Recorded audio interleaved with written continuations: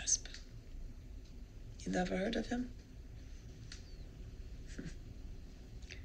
He was the best Czech film director.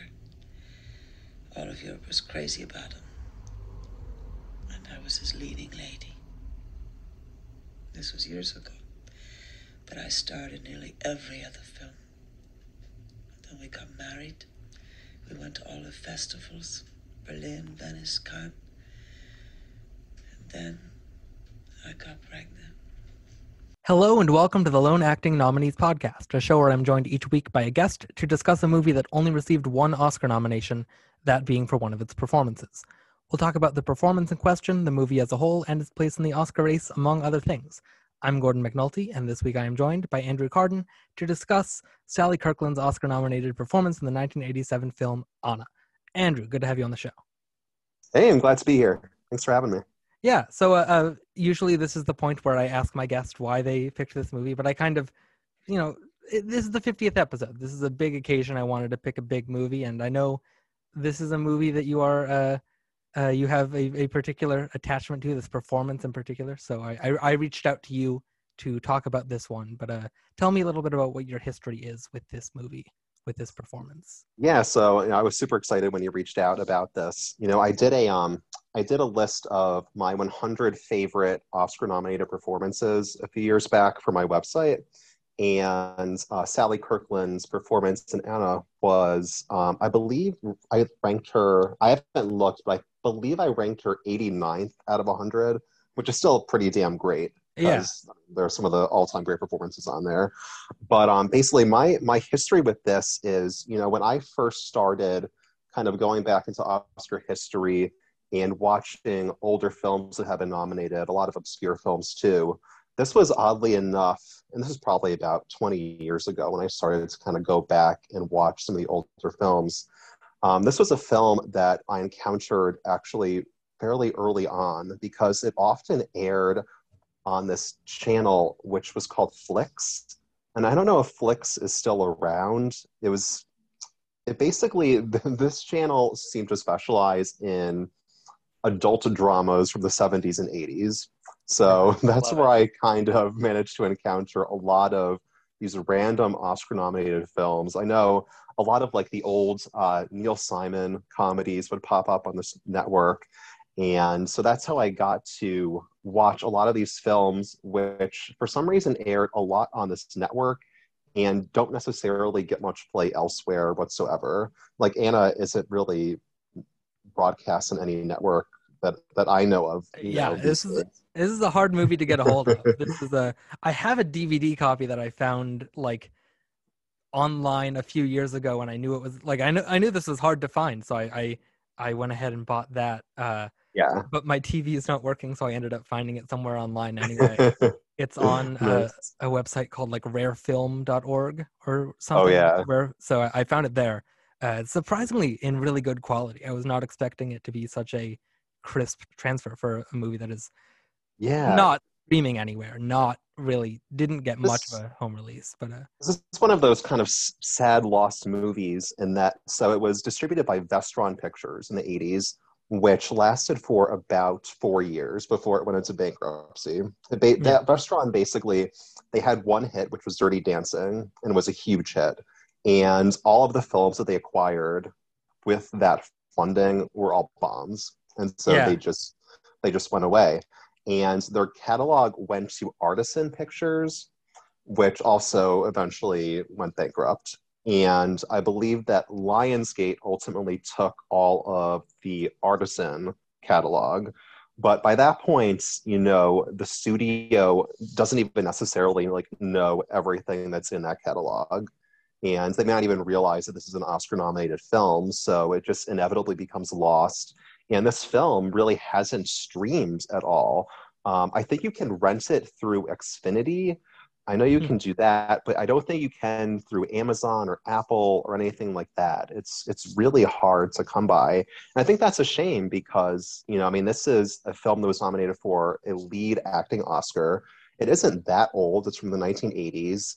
And I think it's really a shame it's kind of a testament to the importance of physical media They really Exactly. need these DVDs because this film, for all we know, may never really become something that goes onto Hulu or Amazon or whatnot. So it's a shame. But Yeah. just going back to my history with the film, so the only thing I knew Sally Kirkland from was her kind of outrageous appearances on the red carpet at the Oscars, and how she would always be like the first person who showed up, and she was always wearing the most outlandish outfits, and she had the big hair, and I was always like, "Who is this woman? Like, she is something."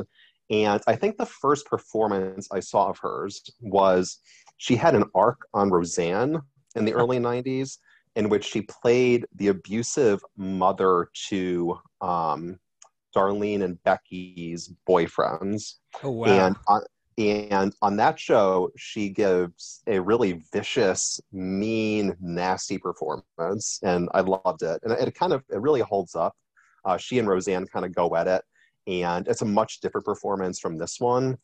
So that was my first encounter with Sally Kirkland. And then I came upon this on Flix, and I had no idea what to expect. And I found myself incredibly moved by it. I thought it was just kind of an interesting look at New York City at that time in the 80s. I love films set in New York City, period. But this look at off Broadway in the mid 80s, the struggles of actors, folks who have immigrated to New York City, dreaming of becoming, stars, that grabbed me right away. And then just the juiciness of the performance, it was pretty irresistible. So this has always had a place in my heart. And I was happy to revisit it. It actually had been a while since I'd seen it, several years at least. So I had a great time watching this. Yeah, I'm glad we get to talk about it. I have a lot of thoughts, and I'm Mm. excited to have a forum to talk about them because really there aren't that many opportunities to talk about a movie like this. And Yeah. I'm glad this is one that when I was drafting the original list for this show, and I saw that this was one I got to talk about. Very happy that that it's on the list because this is Yeah. it's a big story. There's a reason I saved this for episode 50. There's a reason this is a milestone. Just everything going on behind the scenes, but also just it's a interesting little movie, and I Mhm. am excited to get into it. So we were talking about Anna from 1987, directed by Jurek Bogajevich, I believe. There's a lot of Czech and Mm. Eastern European names that I'm going to try my best with.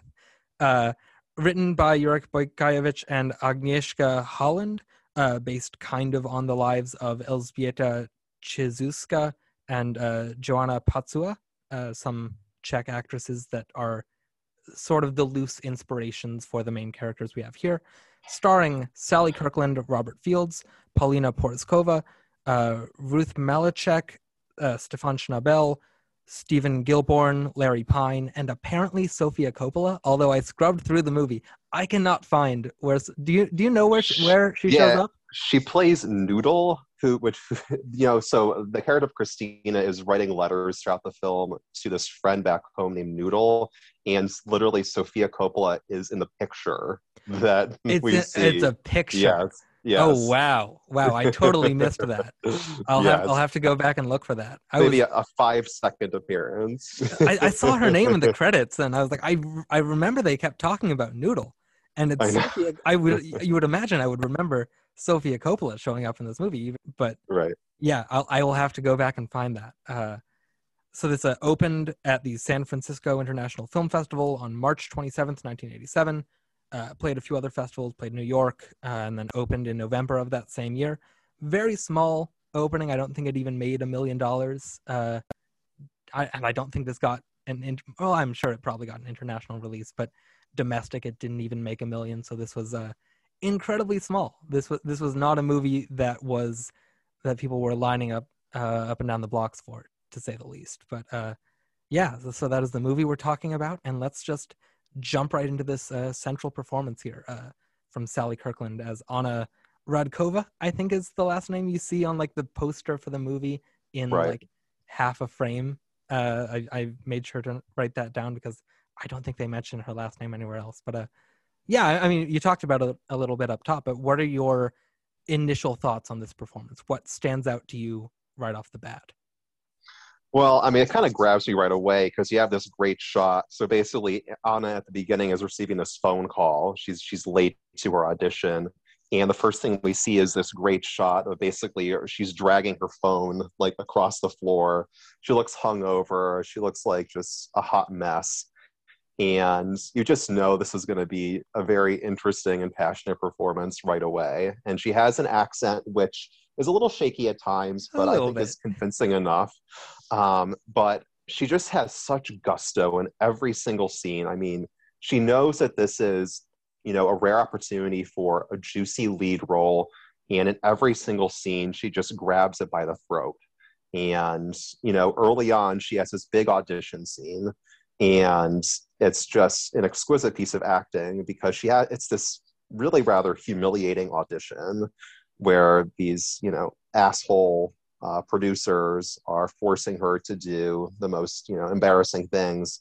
They want all of the folks auditioning to talk about their sex lives, and she's hesitant to do so. So they instead force her to do a reading of Humpty Dumpty, and it's an incredible reading of Humpty Dumpty.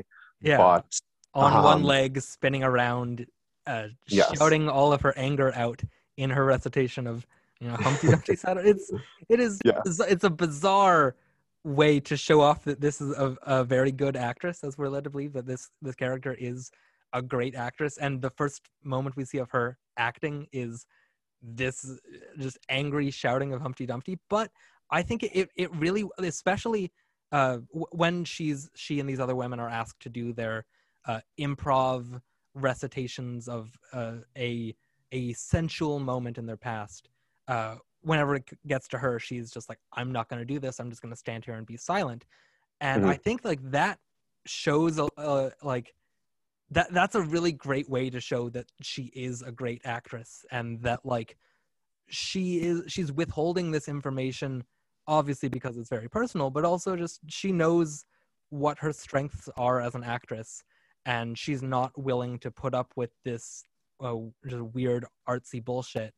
And we see that at least one of the directors recognizes that in her, and he's like, oh, there's something here. I want to get more from this actress that isn't mm-hmm, saying anything.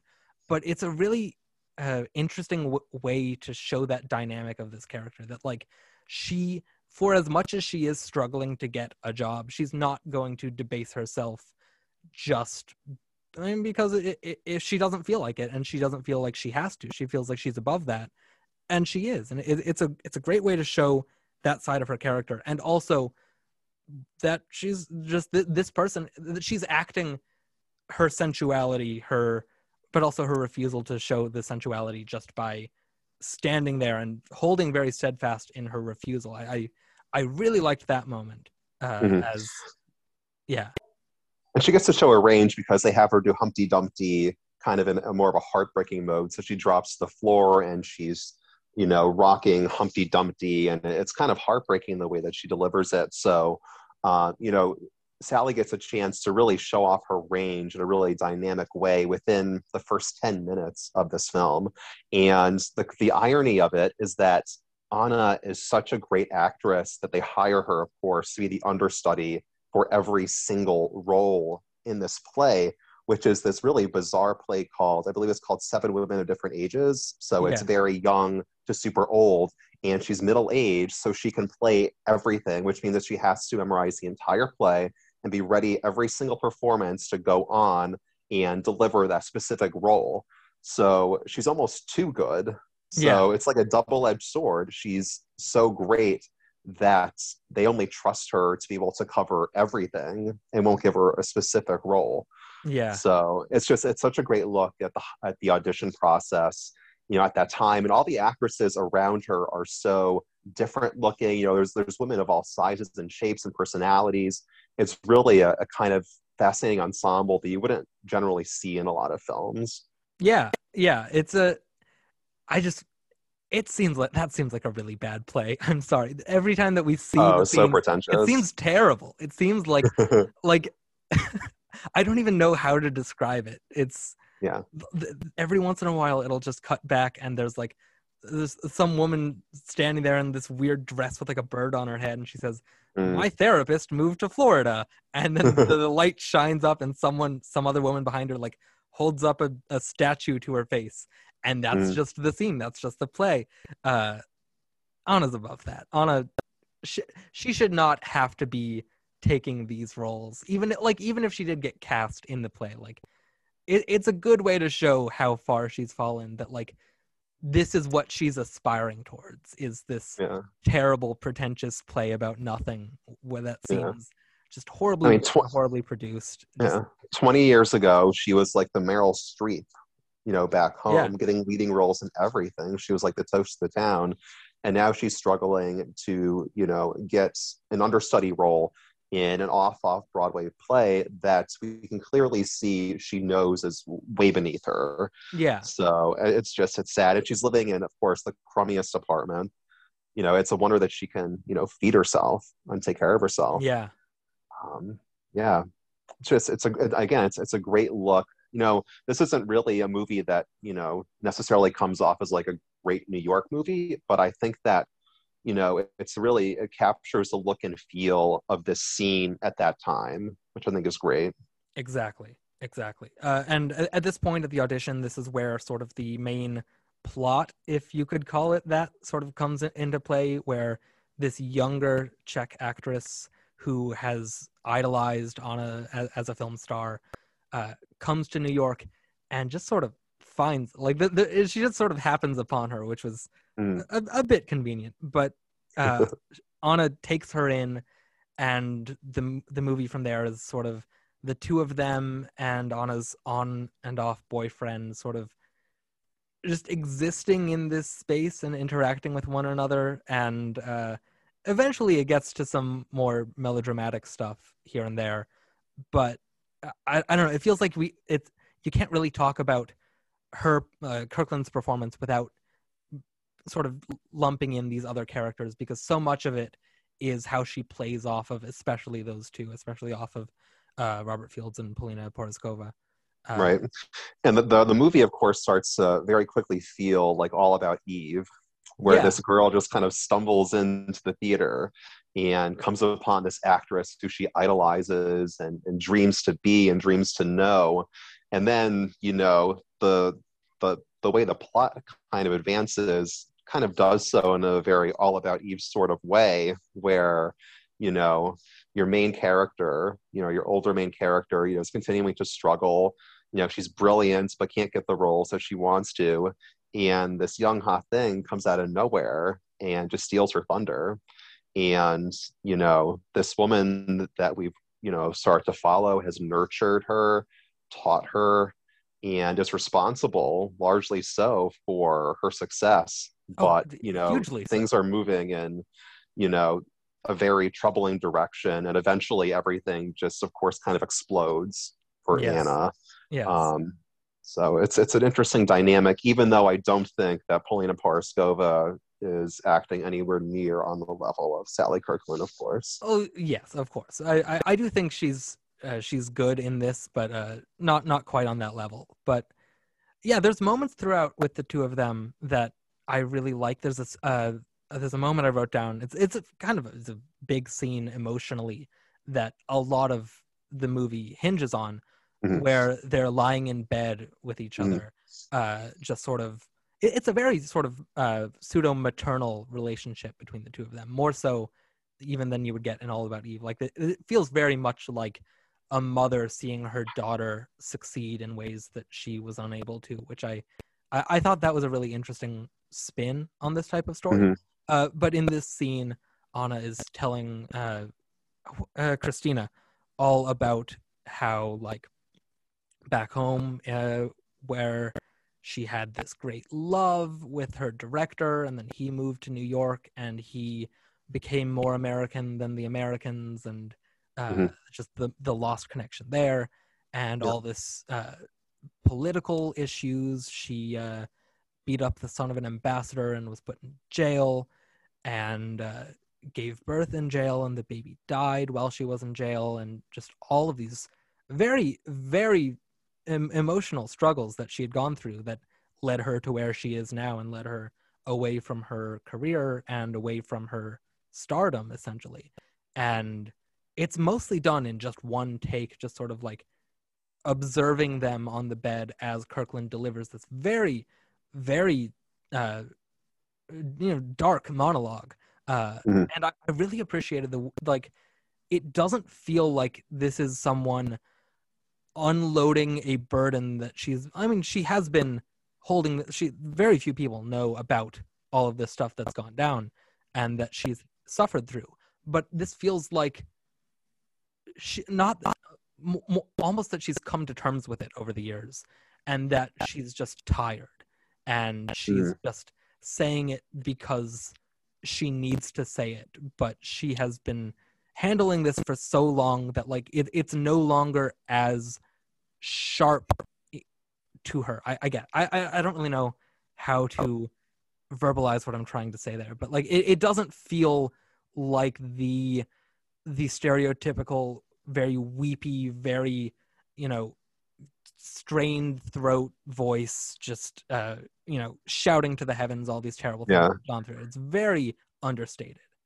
It is. And, her eyes are, full of tears, just streaming down her face the whole time. And yet it really is very understated and nuanced. I think it's her best scene in the film. I think it should have been her Oscar clip, although I think it's probably hard to kind of slice out, 15 seconds from that.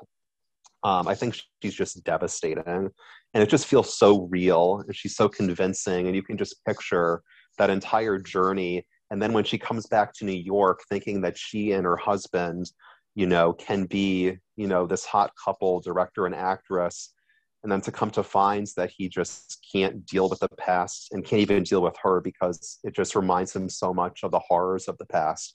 I mean, it's so heartbreaking. And it's just so masterfully delivered. It's a really well-written monologue, I think. I think it's, really well done. And I think she just hits it out of the park. I think it's heartbreaking. Yeah. And yeah.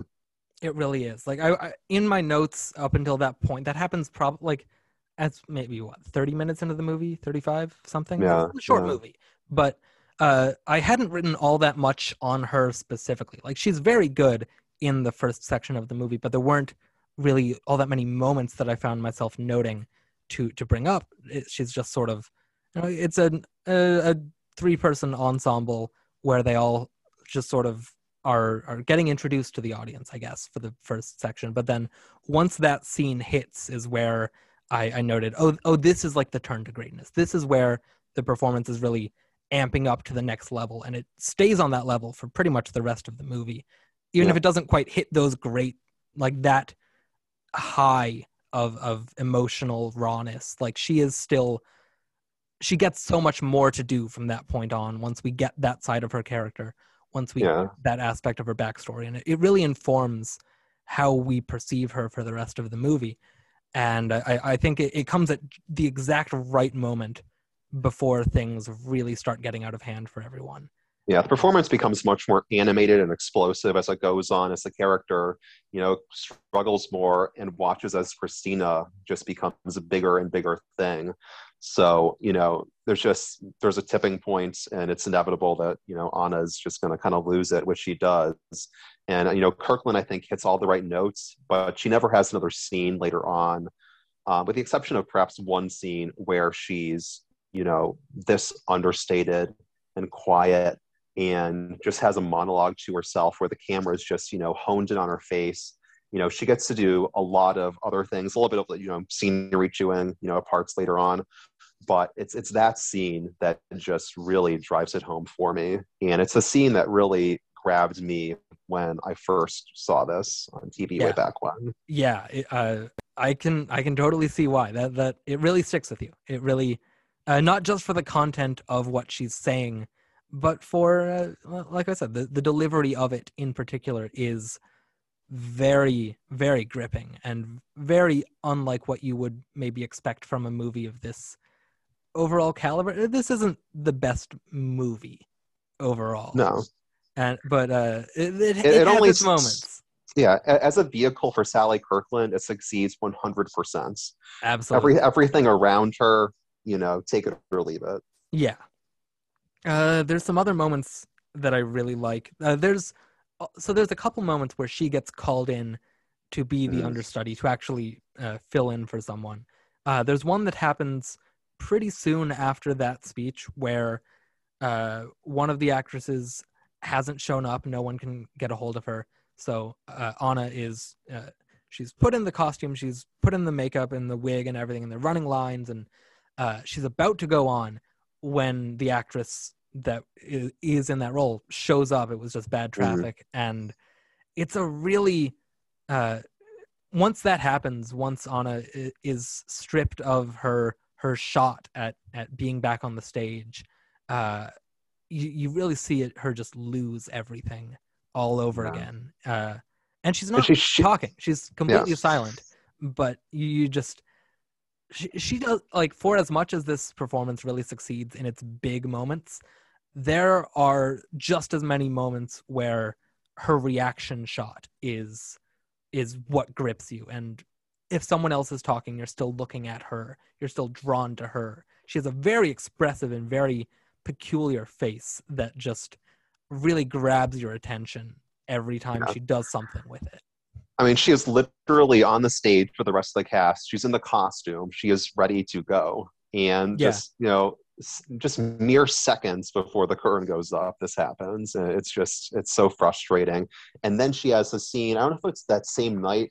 I think it's pretty much right after, where she tries to get into her husband's party with Christina, and Anna gets rejected, but a producer or agent or whatever has Christina go into the party. And the 1-2 punch of that, she's just getting progressively beaten down. Like, she just cannot catch a break. And Yeah. then eventually, the big TV interview that Christina gives is what completely tears her apart. Yeah, and I mean, talk about a reaction shot from her. Like, this whole time, Christina gets this big TV interview, and uh, Anna has told her basically, if you're going to be a star, people are going to ask you about your life. People are going to ask you about your parents and like everything that happened to you back home. So you need to come up with a story. And Christina's going to be on this interview, and so Anna and the boyfriend, whose name I have forgotten already. Daniel? Maybe it might be Daniel. It might be Robert. It could be anything. Daniel sounds right though. They go in to watch it, and slowly as it goes on, Anna realizes that with some changes here and there, she just stole everything that Anna had told her in that scene on the bed. All that very uh, very private information about her life and her struggle. Christina just sort of co-opts it for the sake of her own career and her own uh, movie stardom. And essentially, like, she takes the dead child and the persecution by the communists and all of these terrible things that Anna actually went through. And Christina's like, well, what if that also happened to me? That would be kind of cool. I could be a movie star with that kind of story. And this whole time, you get a shot where you have the TV and one half of the screen, and Anna just lying on the ground next to it on the other half. And even though Christina is in close up on the TV talking, you're not drawn to her face. You're drawn to Anna just watching. And she doesn't really change her expression all that much throughout this. It is one singular look of just betrayal and devastation, but you can't look away from her. You can't, you feel like you would be betraying her by looking at Christina almost, which is a wild thing that a movie is able to convey, to make you feel like you are betraying the characters by looking away from them. But I really felt that, and was surprised by myself that I did actually feel like I owed it to her to give her the attention in that shot. It's like I said, very commanding, very it is impossible to look away. Yeah. And she tells the entire story in her eyes. You can just see, She's probably never shared this information with just about anybody else. I don't even know if Daniel, or whatever the hell his name is, knows everything. He doesn't. Because Christina says something about how, like, she mentions how she was in jail, quote unquote, and Daniel says, "Oh wow, I didn't realize she was in jail like you." And Right. like, he doesn't recognize that this is Anna's story. He doesn't know these details that, like, if you knew Anna's story, you would know that Christina is stealing it and just changing a few things here and there. And he's writing the book about Anna. He's writing her biography, and he doesn't know these details. So she has kept this stuff very private and revealed it in a moment of intimacy with someone that she thought she could trust. And like, the saddest part about it all is that Christina's not necessarily doing this out of malice either. She doesn't realize what a horrible thing she's doing to this friend that has basically raised her just in the past, like, not even a year.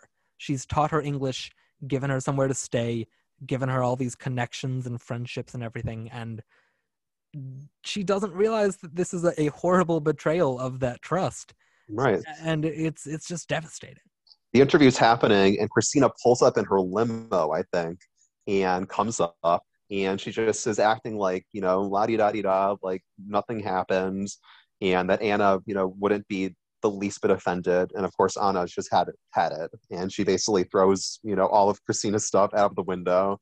And I mean, it's just kind of the beginning of the breakdown.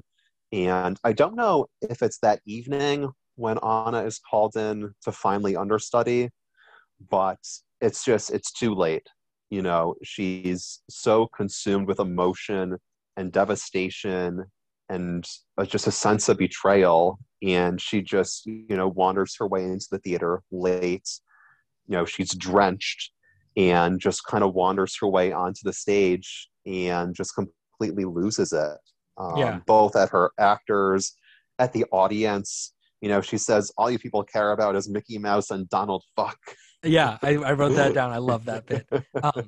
That's a wild sequence just from start to finish. She shows up on stage and misses her cue, and just, instead of saying her lines, it's just like, why don't you like me? Why don't you, am I not young enough? Am I not pretty enough? And all this stuff. And the response from the actress that she's acting alongside is, the actress just bites her on the arm. Yeah. Oh, God. Weird. And then everyone just sort of like rushes to the aid of the actress that just bit Anna. And so she starts addressing the audience about, like, oh, you don't know what culture is, you don't know any of this stuff, and the audience just starts cackling and just like well, the crazy thing is that the show is so bizarre that this could be a part of it. That's like the audience wouldn't even know. That's the thing. They all start talking immediately. Like, the audience is in on the fact that this is off script. This is more in line with what we've seen of the rest of the play. Like, it seems like this is just how it's supposed to go, except for the fact that it seems like someone very much did get bitten for real. And then Anna, of course, is dragged basically off the stage by the stage manager. And this is where the Oscar clip is, where the stage manager, and it's pouring outside, and the stage man and Anna's just in hysterics. And the stage manager just starts like slapping the shit out of her. It's just nuts. And I mean, Anna's just basically like about to collapse. She's just completely lost it.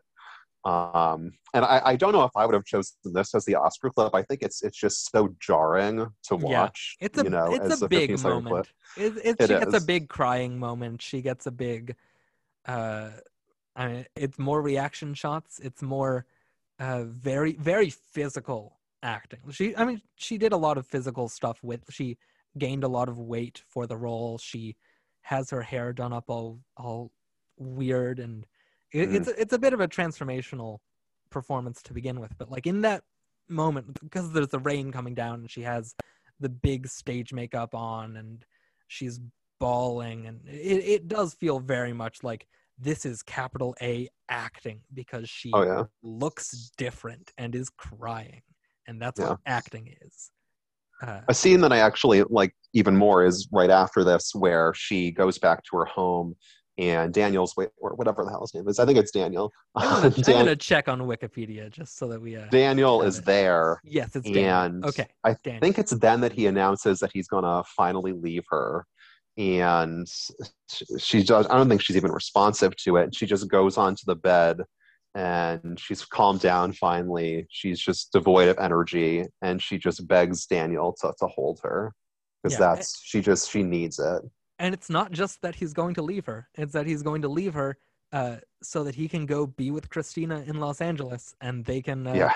they're gonna maybe get married or be in a Ugh. relationship and make movies together out there. And it's just a real twist of the knife for the night Yeah. that she's had. That everyone is betraying her, everyone is fucking her over, everyone has it out to get her. Uh, and then after that, it just keeps getting worse because Yes. there is a theater in town showing one of her old movies, and she goes to see it. It's mostly empty. There's a couple in the background fucking like in the row behind her, which I mean, maybe not this old Czech film if you're gonna go out, but who am I to judge? Yeah. I've seen weirder. I've seen weirder. I mean, Tangent. it's New York in the '80s, and anything could happen in a theater. That's true. Side tangent. I used to volunteer at a theater on campus here, and there was a night where the couple, like 2 rows down from me, were just going at it at a screening of Who's Afraid of Virginia Woolf, Nice. which Nice. oh boy, I don't know how you can keep that up during that. But anyway, I mean, more power to them, I guess. Sure. Yeah, so she's at this screening, and am I right? Is it the director that's also a few rows behind her, or was it just another old guy that looked like him? No, it's her it's on. I don't know if she's still married, but it's her ex-husband who's Yeah, who I there. think is the director. Yes. Yeah, Yes. so he's also there a few rows behind her, and she's watching the movie, and the film burns. And it Yeah. doesn't just burn and then stop. It burns slow enough that you're getting like individual frames of her face in close up, Mhm. each one burning through, and she's just faced with her own giant face burning up again and again and again. And it's just like, man, after everything she's gone through, the universe just has to give her one last fuck you. It is. I mean, at this point, she's just like Norma Desmond, watching herself on the screen, and just this faded actress who, I mean, it would be such an honor to have. I don't know if it's a film festival in her honor or just this single screening, but I mean, talk about horrible timing. And Yeah, then I believe right after this is, I think, the final scene of the film. it is, which It's a feels crazy scene. feels very out of place. Just like not just thematically, but visually, it feels so different. I mean, because it's Mhm. a very different location. They're on a beach in Los Angeles, which so there's this movie being shot with Christina, and the shot that they're getting is her walking up onto the beach from the ocean, I guess. And we see on a walk towards the set, and then we see her walk over a child. We see her drop something in the sand, and she picks it up, and it's a gun. Uh, and then she goes over and she shoots at Christina and misses, and then runs into the water. And then Christina runs over and hugs her. And the movie ends on another voiceover of Christina writing back to Sofia Coppola Noodle. Mm. And And I it's believe she says that Anna had a nervous breakdown, which is quite common for American actors. yes, I loved that. I thought that was, and then like it's a weird, like, this movie kind of struggles with whether or not it wants to be a comedy at some points. Like, there are some very funny moments that come between some very heavy moments, but like Mm. that coming right at the end, it's a good joke that feels out of place. But then they call back to it like a few seconds later, where she's like, "Oh, Anna thinks that she might have a better career if she looks younger, so I'm going to pay for her facelift." That's also Right. very common with American actors. Anyway, sorry grandpa died. I sent you some flowers. Bye. And the movie just ends. It's a very, Yeah. very jarring ending. I'm not a huge fan of the structure with her writing letters to Noodle. I think it's kind of generic and it's kind of been done before. I didn't really need that. Um, Yeah. and I think it almost would have been really haunting for this to end in the movie theater scene with the final shot being her burning reel. I Yeah. think that would have been a really haunting and I'm obviously a very sad note to end this on. But the way it ends is just so jarring. Yeah. Um, And but also, like, because it's on this beach that, like, the camera pans out and it's this giant, like, sand dune that mm, when you think about, like, how did Anna get there? Where did she just like walk across that giant desert just to get to this set just to shoot Christina? Like, wouldn't they have seen her? I don't know. I know. But yeah, it's just so visually out of place because everything we've seen so far is this very drab New York City, and then we get like 2.5 minutes of sunny California. Yeah, That it's a weird ending. it is. And like we don't really see Sally Kirkland in it. Like most of it is from behind or on her feet or like in an extreme wide shot that you can't really see her. So it feels like it's almost underselling the character in that moment as well. Like you're not seeing what's going through her mind while she's watching Christina have this successful career. You're just seeing a blurry, out of focus back of her head where we know she has a gun. But like, I don't know. The movie's so good with her reaction shots. We could have gotten Yeah. at least one in I this. don't like that Christina gets the last word. I think that Yeah. Anna should get the last word. So it Yes. doesn't end on a high. It definitely No. doesn't. But everything before then, especially that half hour before then where Anna's just completely disintegrating, I mean, is literally disintegrating mesmerizing. on the screen. Yes. We're watching her disintegrate I know. literally. Uh, yeah, I think you're spot on. If it had ended with that, it would have just been overall a tighter ending, and also like the ending we get kind of undersells a lot of what it's been building towards. So it Mhm. does sort of leave a sour taste in your mouth. But yeah, no, and ending on her would have been the right move, and maybe we can just pretend it does end there, and it's a Yeah. better movie for it. Sounds good. Okay. Anything else about her performance? Do we want to talk about? Do we want to save the discussion about the campaign for when we talk about the Oscars, or do we want to get that out of the way now? I don't think there's any other scenes in this. I think when she learns that she's going to be the understudy is a great moment for her because to her Yeah, age, she's just like, "Do you know who I am? I used to be the Streep, the Hepburn of my homeland, and now you're giving me this."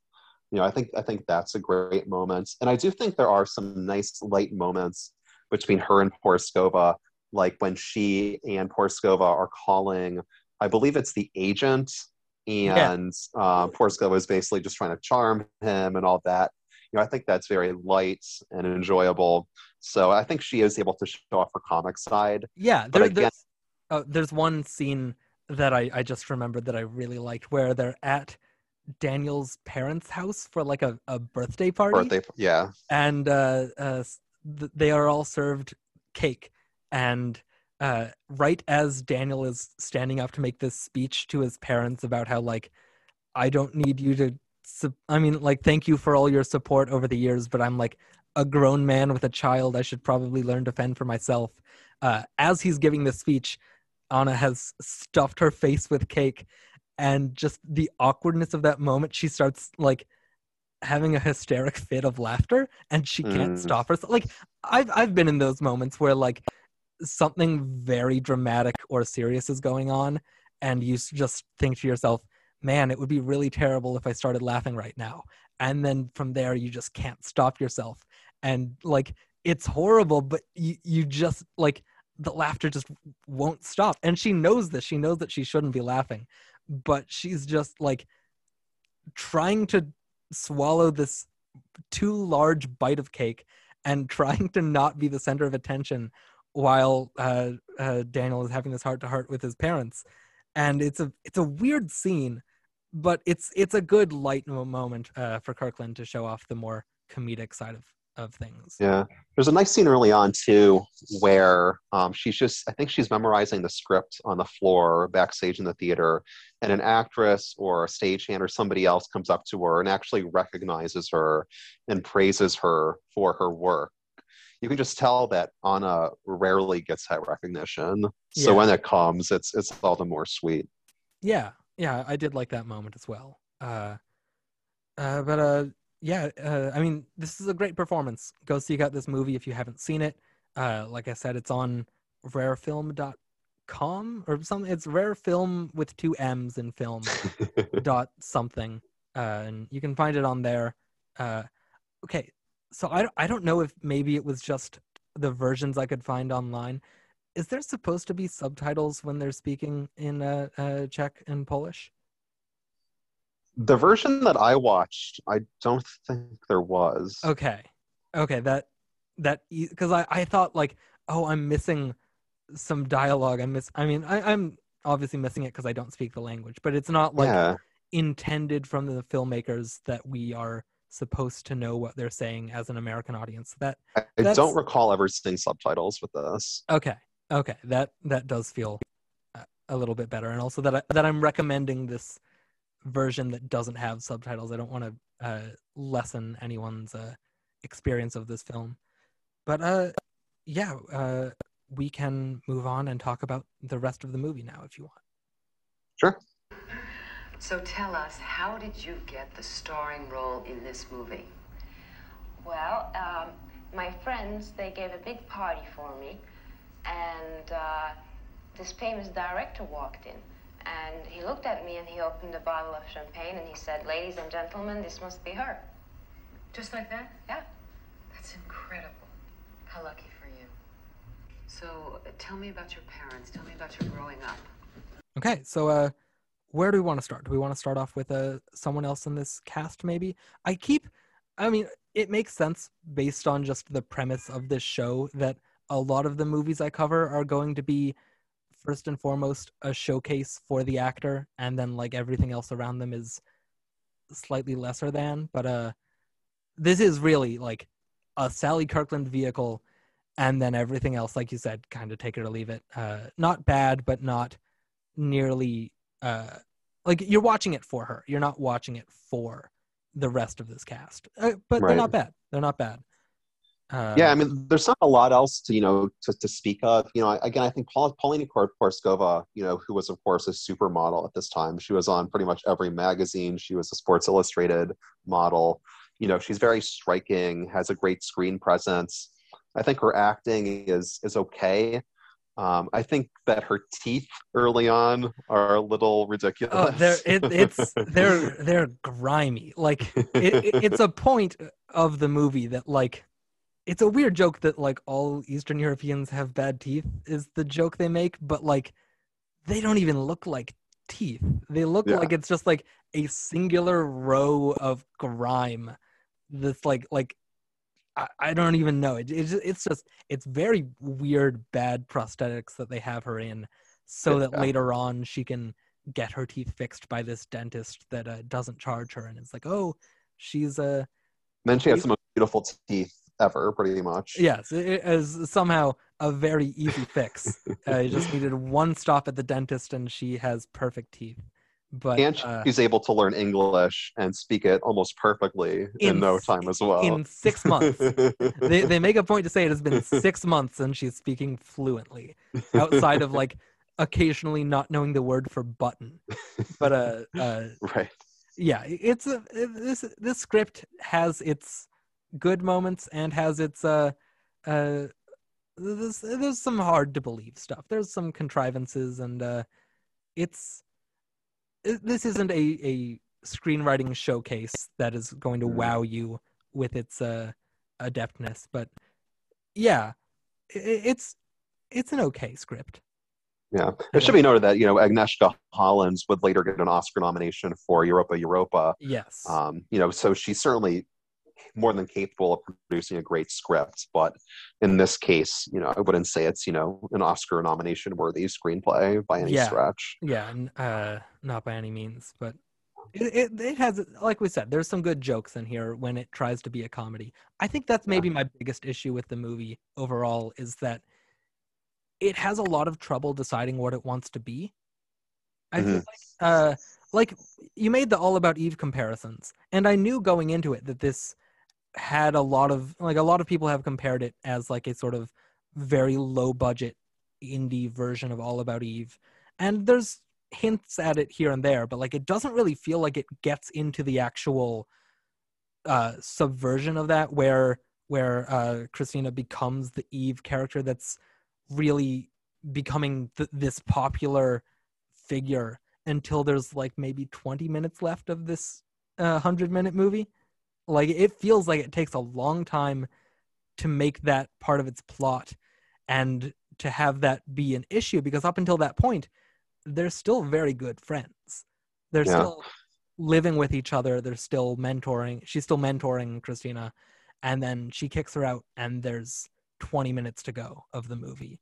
Right. The film basically abandons Christina after the TV interview. So, until the end, but we don't, the end is just so chaotic that, it's hard to really hone in on anybody. Christina certainly isn't developed in the same way that Eve Harrington is in All About Eve by any stretch. Yeah. And also because she's not nearly as conniving as Eve is. Eve is very clearly, she has a plan that she's trying to enact. She's being very underhanded and scheming throughout that movie. And Christina here is just very naive and very unaware of the consequences of her actions, it feels like. She's not a villain in the way that you would maybe want her to be for this story to be as compelling as something like All About Eve. And in that scene where they go to her husband's party and Anna's kicked out, but Christina's invited in, Christina visibly feels really bad, and she really wants Anna to go in, and she even kind of insists on just going off with Anna and not going, but she's kind of just pressured into doing so. So she certainly is the conniving, manipulative figure that Eve Harrington is. Nonetheless, the story of the aging actress and the young wannabe starlet, the All About Eve comparisons are just inevitable. Yeah, the comparisons are certainly there. It's just it doesn't have the same level of drama that All About Eve does, in terms of how it uses that to advance its plot forward. Like here, it's just sort of, it feels almost like window dressing. Like it feels almost like an afterthought to the story, is having this almost usurper of Anna's fame.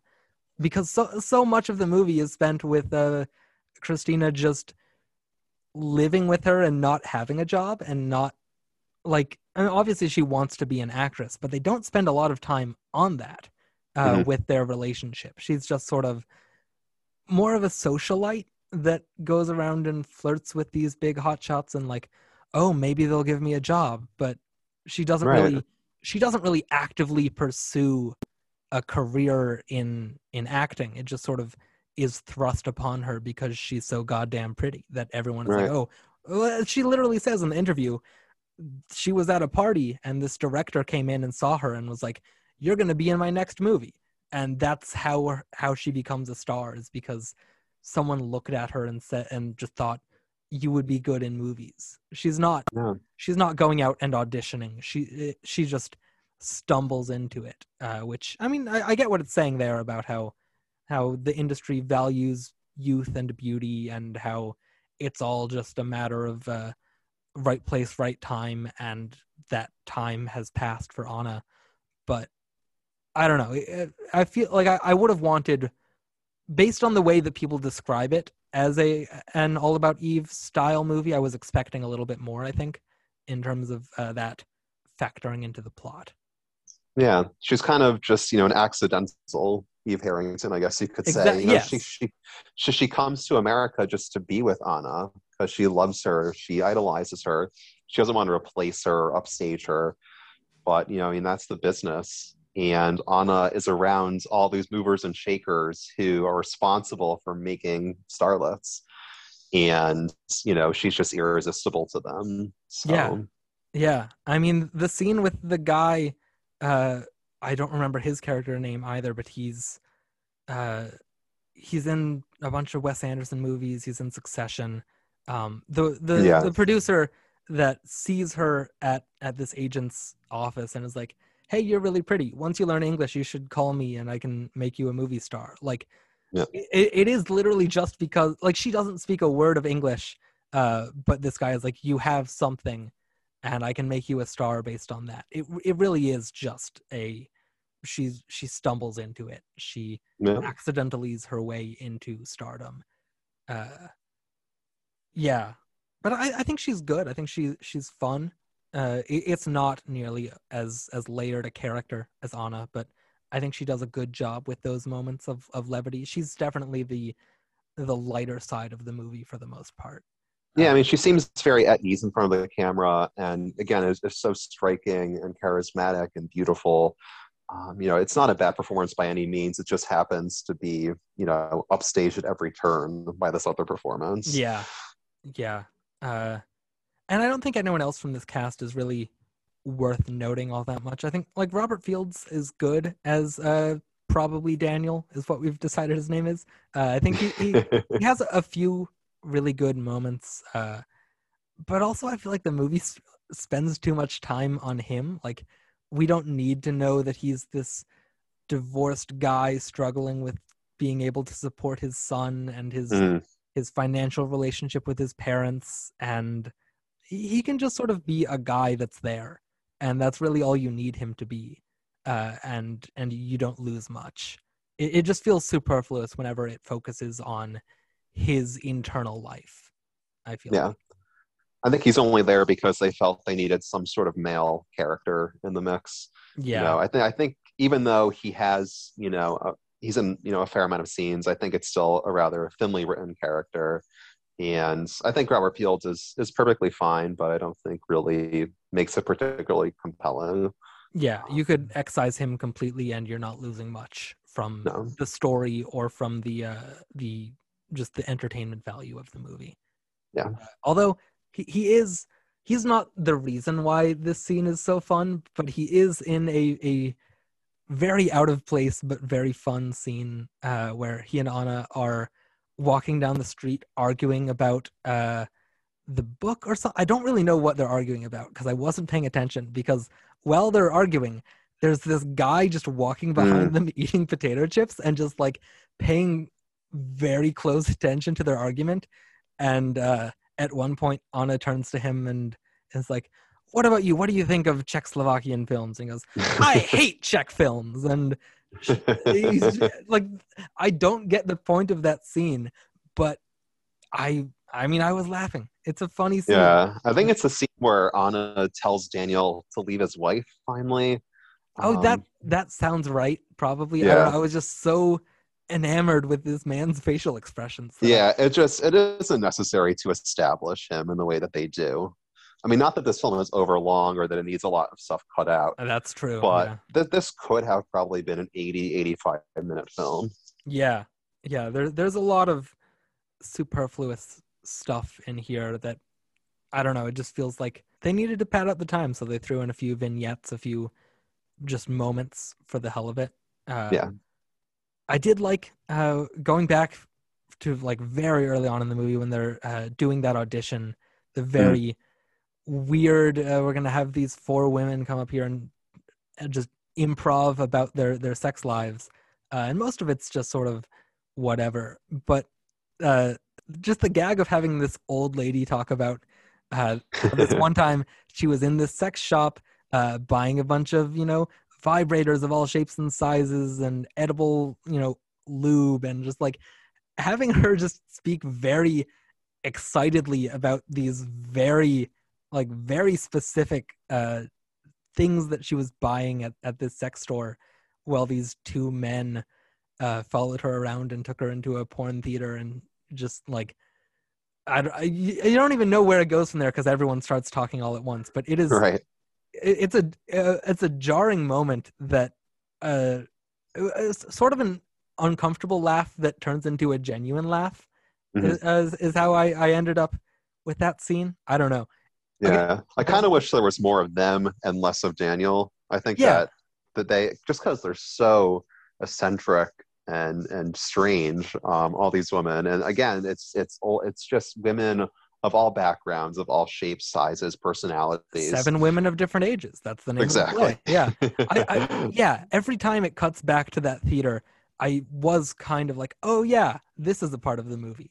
This is Yeah. something that we're supposed to have opinions about when it doesn't spend enough time fleshing out that world. I would have liked to see more of those actresses uh, behind the scenes, how they interact with Anna as their understudy, like what the dynamic is there, why these women all seem to hate her. Like everyone on this set seems to have a grudge against her, and we don't really know why. I don't Mhm. know. We could have spent more time with that. Yeah, yeah. No, I mean, I think that the scene, this off-Broadway New York City scene, is so fascinating, and the dynamic between Anna and Daniel just feels very familiar and isn't that compelling. So definitely would have appreciated more scenes in the theater and kind of Yeah. fleshing out those other women. Yeah, it's about an actress. We should see No, more of her relationship to the actual field of acting, yeah, uh, uh, instead of her relationship to this divorced guy that's writing a book about her, kind of. Uh, right. oh, one other thing that I wrote down: the score to this movie sounds like I'm on a loading screen for like a '90s video game based on a horror movie franchise. That's like very loose. Like I don't know where that comparison comes from, but it feels like I should be looking at a bad pixelated rendition of Freddy Krueger where the colors are all weird. And I'm Yeah. going to play a game that has nothing to do with the plot of Nightmare on Elm Street. Like it is very synth heavy and weirdly like almost horror sounding. Yeah, slasher movie. Yeah, Yeah. no, it is. It kind of, it sort of reminds me in parts, and you probably won't even like know what I'm talking about. Is the score in Halloween 2, which was a very synth-heavy score. I've seen 1 and 3. I haven't seen 2. But Okay, so basically, for that tracks. Halloween 2, they basically took the first score and just synthed it to the hell up, basically. And a lot of the notes here remind me of that, oddly enough. Crazy. I'll have to go listen to that. So it's not super fitting for this sort of movie, I don't Yeah. think, although And, it's striking. and it was composed by Greg Hawkes, who's the keyboardist for The Cars. Yeah, yeah. Yeah. It's strange. I don't know, very strange. I don't think there's all that many people attached to the other technical aspects of this movie that are recognized by name. Like even the director, I don't know if I know anything else he did. Looking at his Wikipedia, it looks like a lot of TV and a lot of other Polish films that don't really have much of a I don't know, a cultural impact here. Agnieszka Holland, though, became a huge TV director, Yeah. doing The Wire, House of Cards, countless TV shows. So, definitely had a great career on that end. Yeah. Yeah. I don't know. I do. I think we mentioned that Christina gets the last line of the movie in her note home to Noodle, but the last line of the movie is "Boy, I love America." Very weird. I mean, it's already a weird ending as we went on about, but it's just weird note to end the movie on specifically.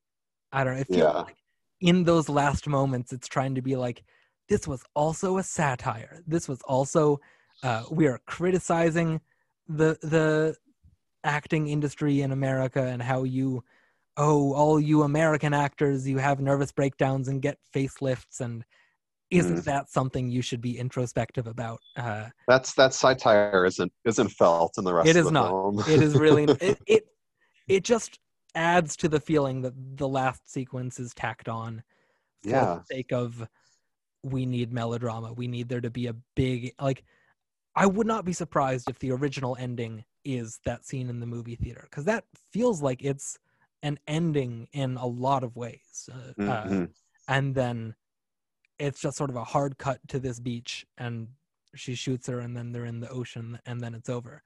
It just feels like everything about that ending is very rushed and out of place. So I wouldn't Perhaps be they felt, surprised. they may have felt it was just too sad, too much of a downer to end on the real burning up. Yeah, so let's go with the happy ending of almost killing her. I know. It's so tonally strange and oddly written and, bizarrely staged. I'm not a fan of it, but Yeah. nonetheless, I don't think it detracts too much from Kirtland's performance. No, not at all. Especially not from the performance. Maybe from the film, but not from the performance. Anything else that we want to say about this movie? Or are we ready to move on and talk about the Oscars and the reason why this is our 50th episode here? Let's do it. Let's do the Oscars. The nominees for Best Performance by an Actress in a Leading Role are Cher in Moonstruck, Meryl Streep in Ironweed,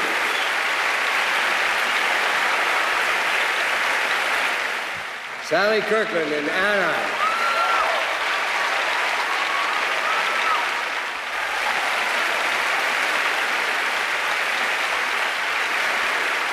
Glenn Close in Fatal Attraction.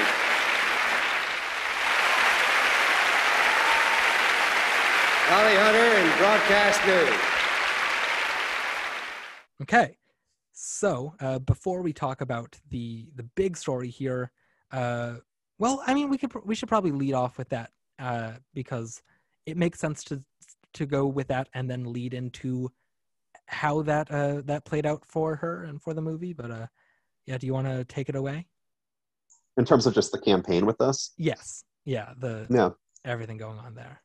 So, Sally Kirkland had been around, kind of a fixture in the industry for, 20 years or so prior to this. She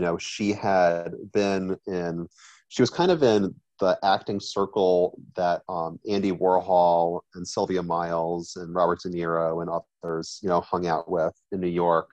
And she ended up landing roles in big movies, very small roles, but in pretty big movies. She was in The Sting. She was in The Way We Were. She was in the Streisand Star is Born. So she's making tons of connections over the years. But she never really gets a leading role in any quality film until this. And, she really utilizes those connections once the notion of an Oscar campaign comes up. And Vestron Pictures at this point, Dirty Dancing does very well, but they're more focused on acquiring other properties, other films, than they are on an Oscar campaign, really. So Kirkland has to do the heavy lifting and kind of run her own campaign. And she goes full force. And, she takes out her own ads. And, that's something that other actors have done, over time, but she really takes it to new levels in that she goes ahead and she writes letters to every member of the LA Film Critics Association, to every member of the Hollywood Foreign Press Association, and ultimately every member of the Academy. And this campaign becomes, kind of this thing that's talked about around town.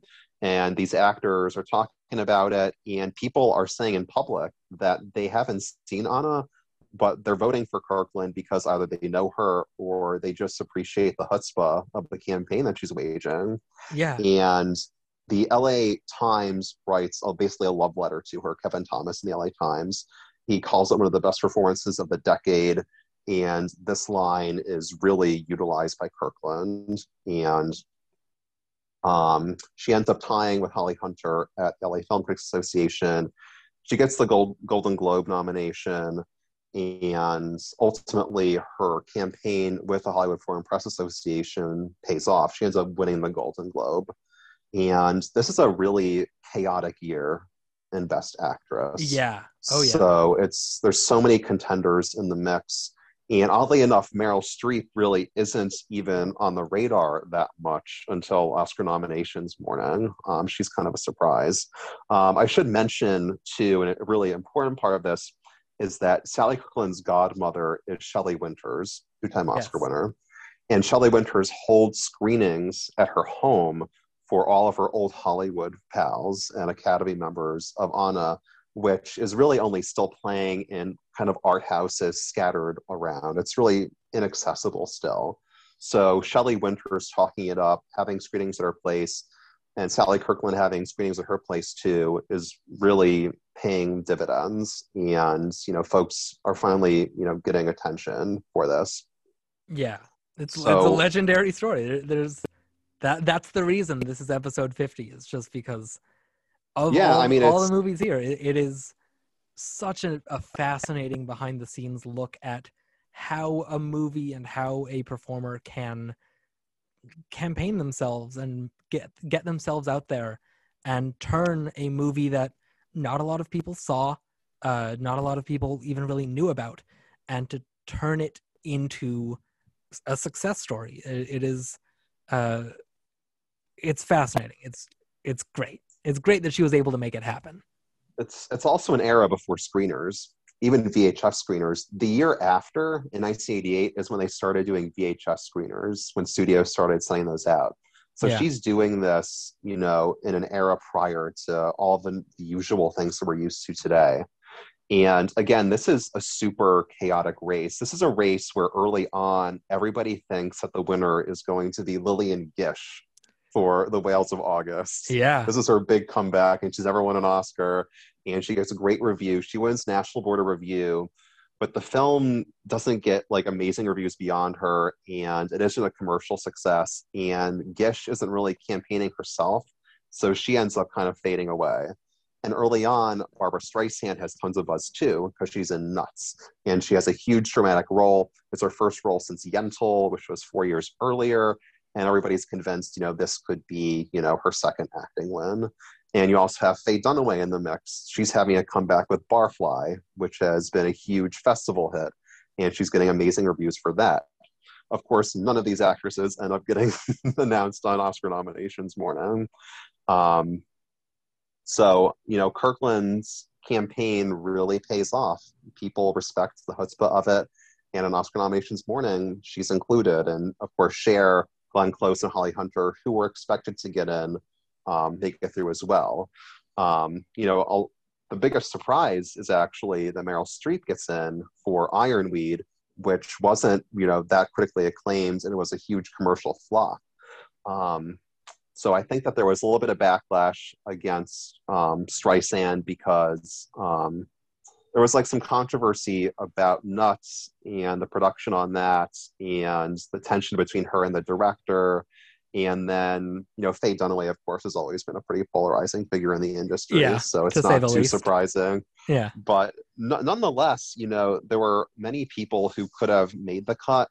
And I think that Kirkland's campaigning, managed to, leapfrog over those folks. You had others in the mix too, like Diane Keaton was in Baby Boom. That was a nice, solid hit for her. Joanne Woodward was in a film version of The Glass Menagerie. She got really good reviews for that. So this is just this is like a clown car of a year where there's so many people in the mix. And Kirkland's able to just, with the campaigning and the ad buying and just the constant networking, able to make it in there. And, you have to wonder, in an era where screeners exist, where she's able to send out VHS copies to voters, could she have perhaps prevailed? In the end, I think a lot of Academy members just never got around to seeing Anna. It wasn't accessible enough. And of course, for Cher, Moonstruck, huge hit. A lot of people thought she should have won for Silkwood a few years earlier. Her music career is taking off in a kind of a comebacky way. So, I mean, this is just a fascinating Oscar race all around. And Kirkland's campaign, kind of set an example for folks like Melissa Leo, of course, many years later, doing a lot of self-campaigning. Yeah, or a previous episode on this show, Diane Ladd for Wild at Heart, and those spaghetti dinners. Yeah. Oh, yeah. Yeah. I could not have said that better myself. That's a really great encapsulation of everything going on in this year with this Best Actress race and lead up to it. One thing that I read that I thought was fascinating is that one of the big reasons why Sally Kirkland wanted to be in this movie. Like, she had read the script, and in reading the script was like, oh, whoever plays this role is going to get an Oscar nomination for it. Like, it is that type of a role. And so she campaigned herself to be cast in the movie. Like, she's already maneuvering and putting herself forward that early in advance. And then when she delivers a performance that she's happy with and is like, yeah, I think I deserve to be in this race, she carries on from there, and obviously it does pay off. But I love that she knew in advance, like, just from reading the script, that like, oh, I could make this, I could really make this work for me. And good for her for being able to do that. You have to wonder if other actresses, if it kind of came across other actresses too, if like a Meryl Streep was presented on given the opportunity. I just think, so much of the screenplay is so offbeat and idiosyncratic that a more A-list actress may have been hesitant to get on board, especially for such a low budget film. Exactly. Yeah. So it's perfect for somebody like Kirkland. Yeah. Speaking to some of those other, like you mentioned, she wins the Golden Globe for Best Actress in a Drama. Other nominees here, you have Glenn Close for Fatal Attraction, who goes on to get the Oscar nomination. Barbara, like you mentioned, Faye Dunaway, like you mentioned, and Rachel Chagall for Gabby, A True Story. At the Indie Spirits, this cleans up big. Sally Kirkland again wins there against Joanne Woodward for The Glass Menagerie, Lillian Gish for Whales of August, Deborah Stipe for Tough Guys Don't Dance, the Ryan O'Neal, oh God, oh man, oh God, oh man, oh God, oh man movie. Right. And Louise Smith for Working Girls, the Lizzie Borden movie Working Girls. It's nominated for Best First Feature, which incidentally it loses to Dirty Dancing. And it's nominated for Best Screenplay, which it loses to The River's Edge. And then, like you said, she wins in a tie at Los Angeles Film Critics. Interestingly, I forgot that both of the lead acting categories tied this year, because Jack Nicholson for Ironweed and Witches of Eastwick tied with Steve Martin for Roxanne, which is always such a cool, like, how close he came to that. He came close for All of Me too, years prior to that. In preparation for this, I watched the Siskel and Ebert Oscar nomination reactions video or episode that they put out this year, which specifically this year they made a point of highlighting the biggest surprises in each category, like the biggest surprise inclusion and surprise omission.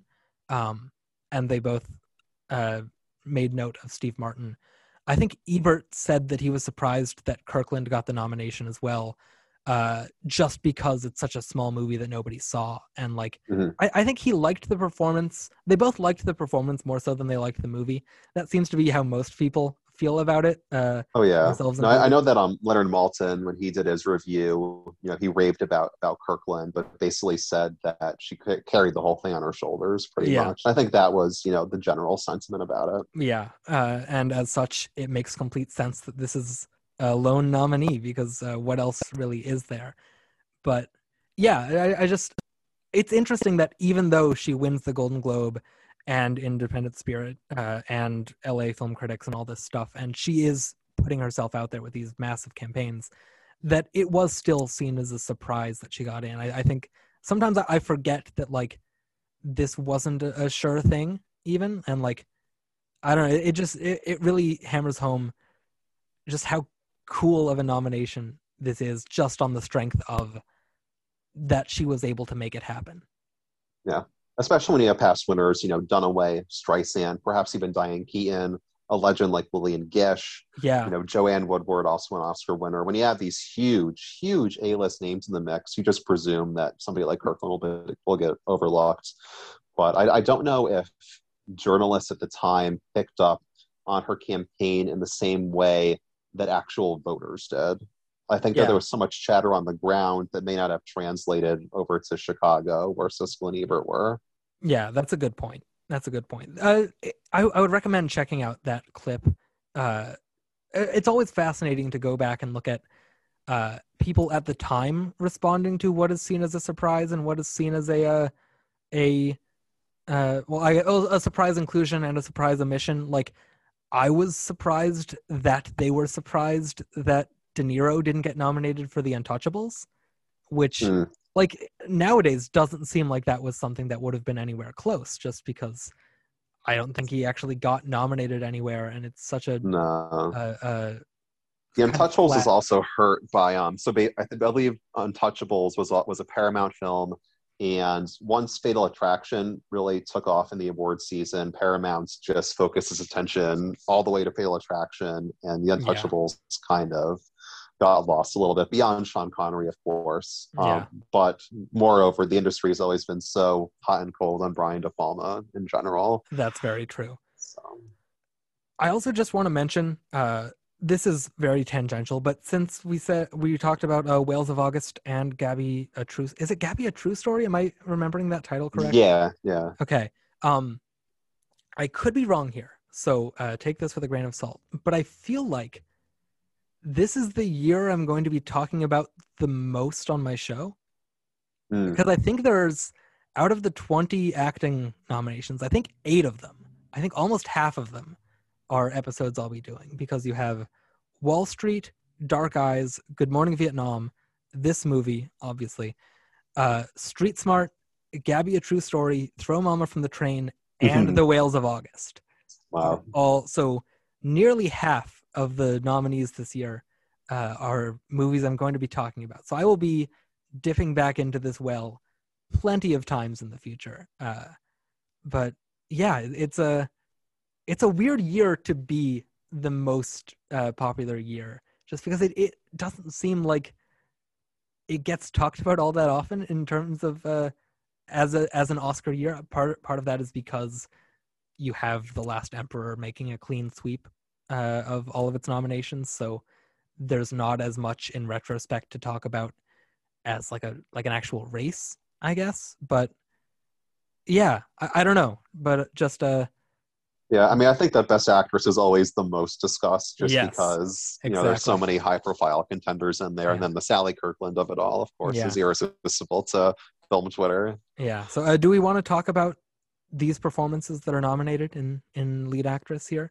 I mean, obviously, these are performances that have been discussed countless times, especially in these particular circles of Twitter. So, like, we're not going to be treading any new ground with them, but it's still worth talking about. And I'm curious where your what your ranking would be of these 5. Who comes out on top? I mean, I don't know. I'll let you take it. With the exception of Streep, whose performance I think is fine, but I think she's in the wrong category, and I think that film is all Jack Nicholson. I think this is a very strong category. And, Cher is, of course, irresistible in Moonstruck. I adore Moonstruck. I think she's just is such a sparkling comic turn, so sexy, just irresistible. I think she's wonderful. And Glenn Close, of course, is, horrifying and yet completely empathetic. And I think it's one of her very best turns. I think she's wonderful. And you have Holly Hunter, who is, delightful in broadcast news and really does all she can with the wonderful James L. Brooks screenplay. I think it's one of her very best performances. So I think it's a really terrific lineup for the most part. I'd probably kick out Meryl Streep for somebody like a Faye Dunaway or a Barbara Streisand or perhaps even Lillian Gish, although I'm not the hugest Whales of August fan. I think if you knocked Streep out of here and put someone else in, for my money, it'd be one of the very best actress lineups. Yeah, and it's not like Streep is going to be hurting for nominations prior to or following this. Like, right. You can excise a few here and there, and she's still far and away the most nominated performer. And that, like, you could cut off a good, she's almost 10 ahead of the next one by now, or close to it. I don't remember what. Is she at 21 or 22 now?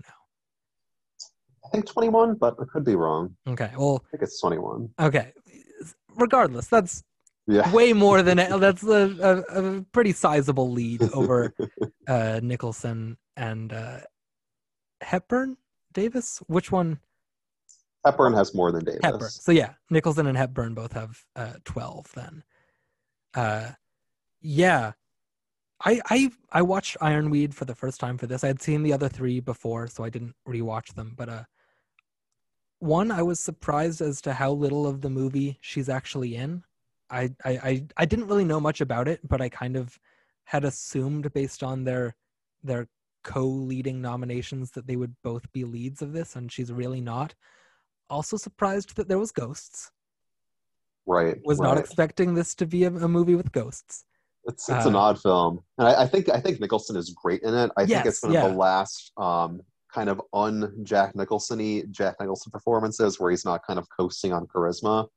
Yeah. So I think he's great. I just don't think the film is anywhere near as interested in Streep's character, and I think she's fine, but it's not on the same level as her better nominations. Yeah. And again, she's supporting. Yeah, it's also very much like in the heyday of accent queen Meryl Streep, and she's going for an accent in this one that also maybe doesn't always stick the landing. Like it is a very big swing for her, even as someone that does a lot of accents.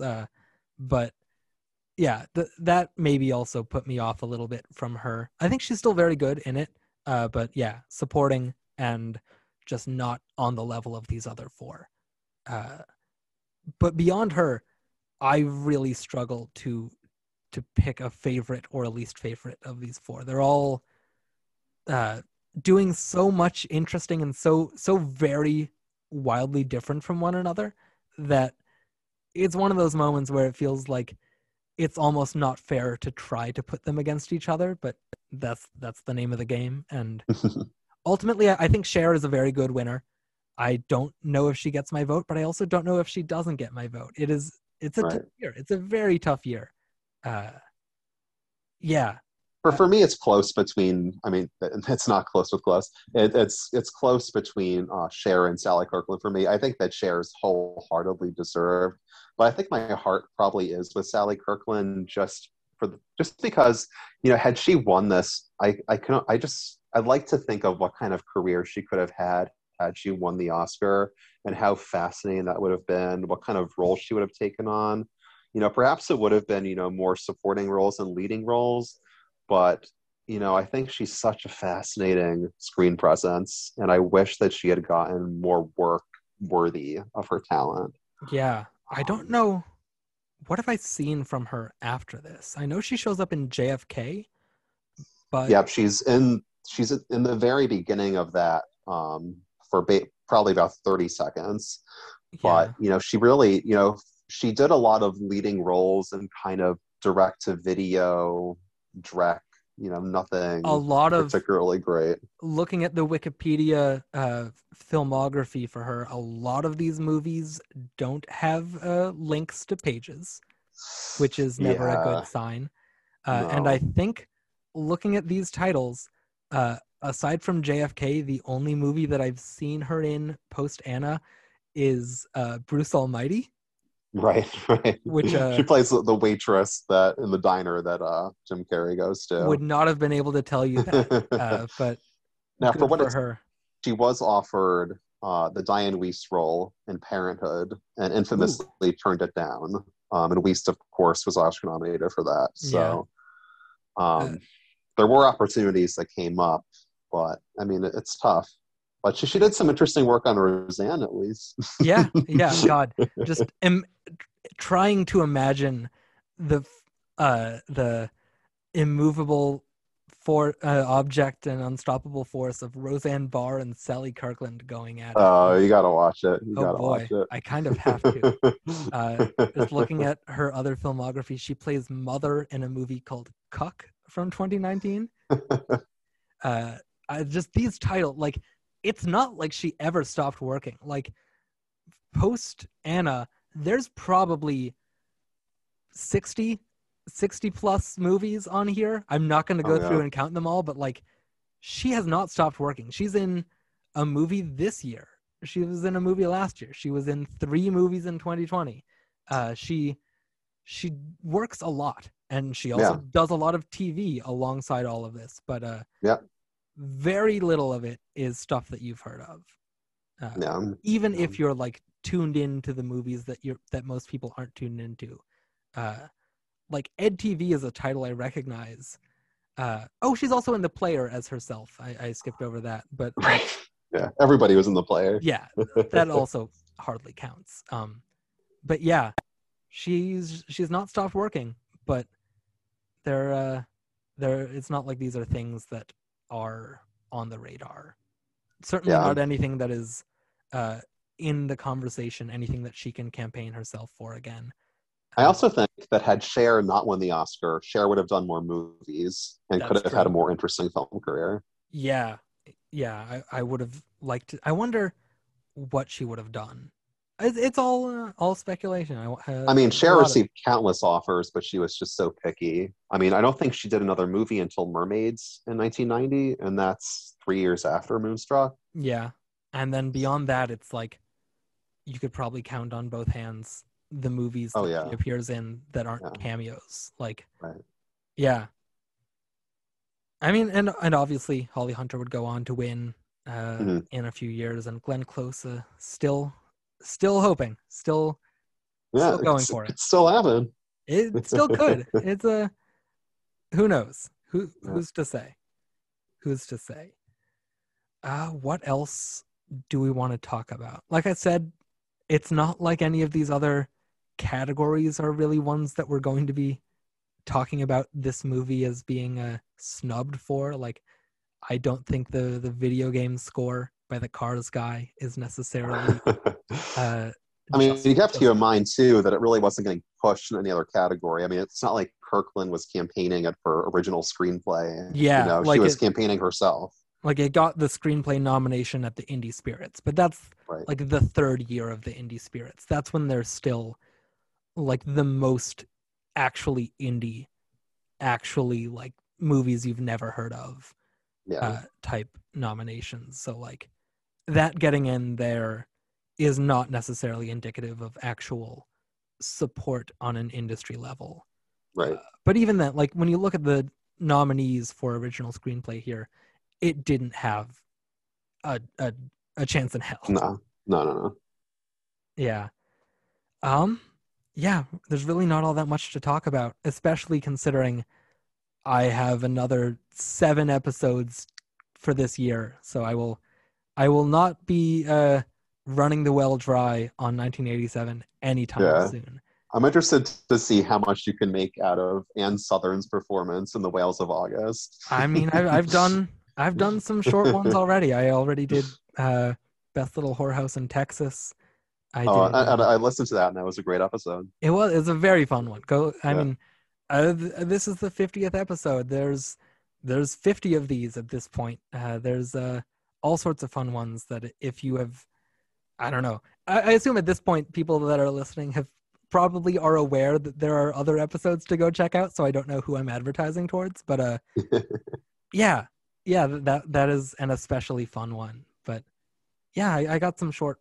I have some other very small performances coming up at some point in the future, and now I can't think of any of them. But that's on the lower end for sure. But there's plenty of stuff to talk about there. Otherwise, there's Lillian Gish, Vincent Price, Betty Davis. Oh yeah, all of everything going on there. Also, just everything in this year. All the ones that I'm doing in this year are fascinating. By virtue of the fact that they got nominated. Yeah. Just like Throw Mama from the Train is an acting nominee. Yes. Wall Street is one of the rare winners, like especially in lead actor. Like that does not happen. And just everything. I'm excited to do some of these movies. I'm excited to come back to this year in the future. Yeah, that's where I'll leave that. I don't know. It'll be great. And I think, I mean, Anne Ramsey's nomination is just hilarious. I don't think that would happen today. No. I think that was, a special thing. Yeah, it is in the 5-year period where a lot of supporting players in Billy Crystal movies get nominations that end up on my show. So I'll do 3 of those at some point. So those will be fun. Yeah.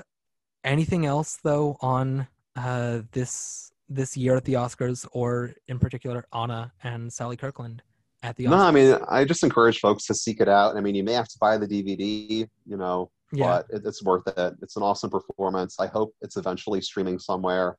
And, I know Sally Kirkland's very active online. I hope she comes upon this podcast and gets a kick out of it. I hope so. Yeah. It's a great one. With that, we can move on to our last little segment here. Although I can't imagine there's going to be that much of an answer here from either of us. So, in your fantasy world where you get to pick all of the nominees, what nominations would you have given Anna? I suspect just the one for Best Actress. I don't think anything else would really come close. I do enjoy the look and feel of it, but this is definitely, a one acting nomination play. Yeah. I mean, potentially win for me, because I do wish that Kirkland had taken this, and I can only imagine what kind of career she would have had after this. I think it would have been a really fascinating one.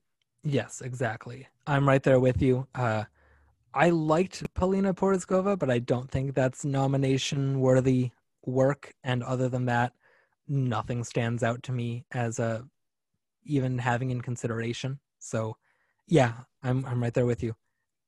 Completely deserved nomination for Sally Kirkland. Nothing else really makes a case for itself. I haven't had all that many. Usually if there's a movie that I don't give all that many nominations to, that's just because it's a bad movie, like Saratoga Drunk or something. Oh gosh, yeah.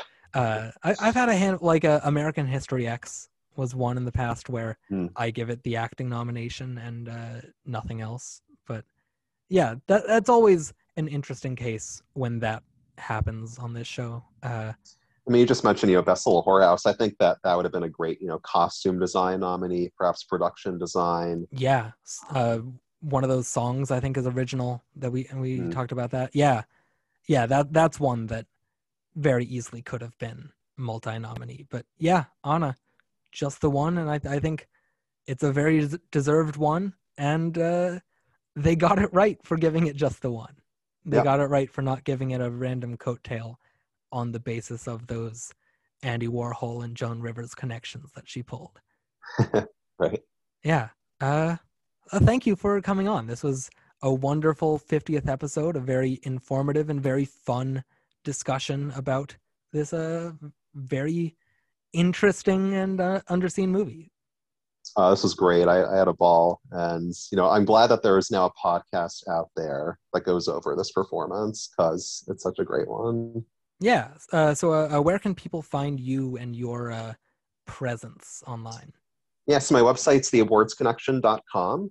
I'm kind of building out this library of old for your consideration ads, so that's kind of the focus of that right now. Yeah, I was looking through some of those before we hopped on this call. There's a lot of those that are ones that I've already covered. Like, I was just scrolling through that and I was like, oh, there's Marathon Man, there's Last Summer, there's a surprising amount that you've pulled that are that got that low nomination. So yeah, fascinating stuff. I'm also over at Awards Watch, probably doing some Emmy articles over there this Emmy season, and I'm at Twitter at Awards Connect. Right on. Yeah, go check out all of that stuff. There's plenty of great work that you're doing out there. You can find this show on Twitter and Letterboxd at Lone Acting Noms, and on Instagram at The Lone Acting Nominees. That'll be it for this episode. Thank you for listening.